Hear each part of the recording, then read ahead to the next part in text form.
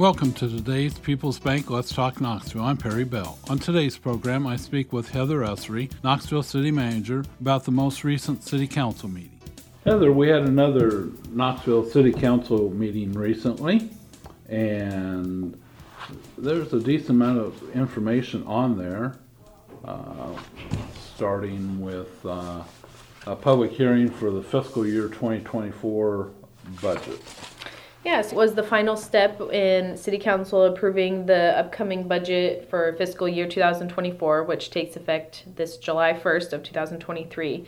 I'll say I was happy to get to this point. There was a lot of significant changes at the state legislature level that took place over this budget cycle that made it really complicated and concerning for several cities. And so there were some challenges that we faced, but overall we were able to present a balanced budget to the City Council. And there was a mill levy change in there too, right, for the rate? Correct. So when at our previous council meeting, I had presented a budget overview and had stated that the city's mill levy rate for the upcoming year would be at 17.99, but that was contingent upon some residential rollback changes that were being discussed at the state level.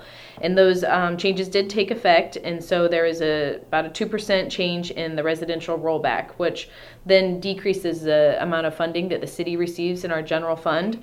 And so in order to be able to keep some of our levies at the same rate to be able to cover expenditures, we have the mill levy increases. And so the new mill levy rate is 18.25 for the upcoming year for the city's portion.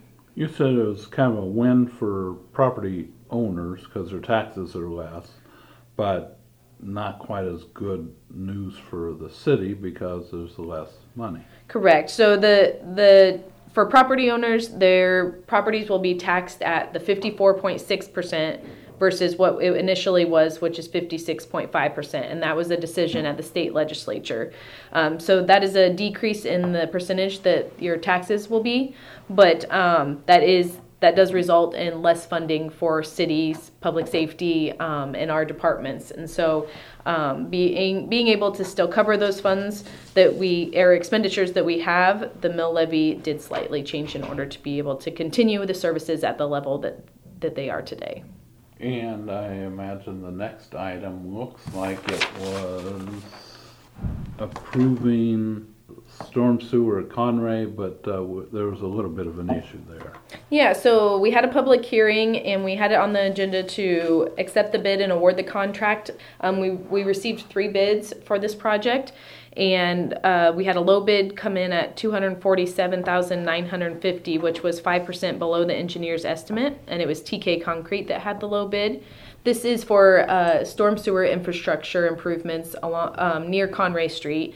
And with the conversations last night at council decided to table that awarding of the contract because there are 3 easements that the city is needing in order to be able to make these improvements. And there is 1 easement that we are still working on with the property owner. So council decided to table the approval of the contract until we have those discussions with the property owner. Just working through issues, right? Yep. So that will be hopefully coming back at a next future meeting for approval. Okay, then we had Tyler Christian talked about Gateway project with Thrive Knoxville.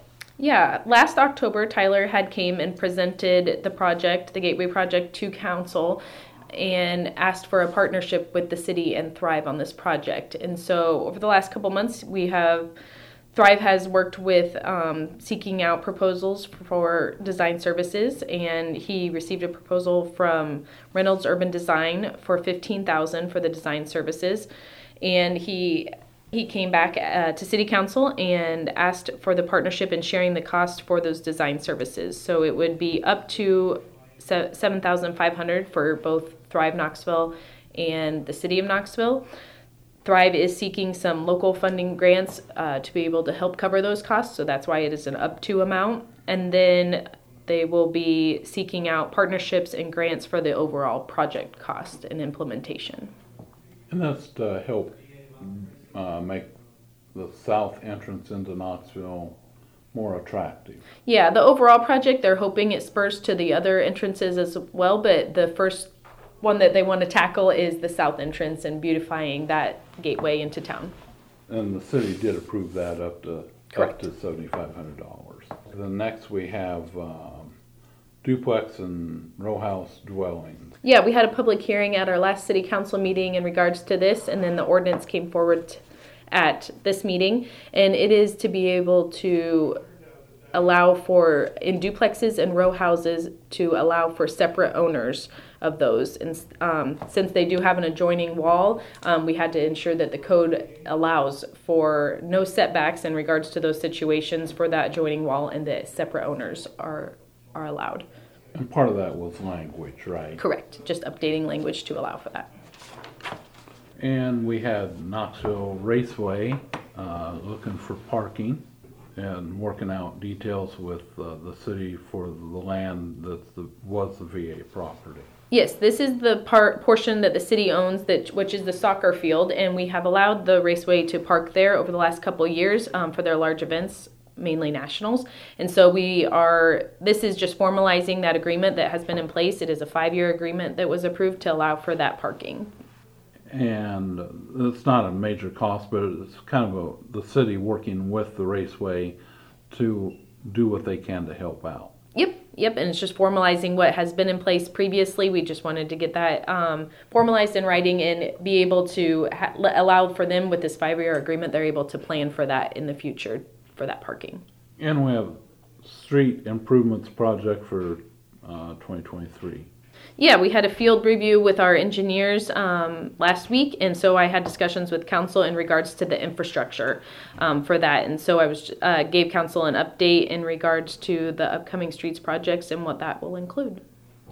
And Chief Wyman mentioned to the city that they received a national recognition for fire sprinklers. Yes, that was. They've worked very diligently with implementing those safety standards, and it was great to be able to be recognized for their work. We're out of time, and I appreciate it, Heather. Thank you. Thanks to Heather Usry for joining us on today's People's Bank Let's Talk Knoxville. People's Bank in Knoxville, Pleasantville, Carlisle, Indianola, and more. Service you expect from people you trust. Member FDIC. If you miss any of our Let's Talk programs, find them under the podcast section at kniaKROS.com and subscribe through Apple, Google, or Spotify to never miss an episode. That concludes today's Let's Talk Knoxville.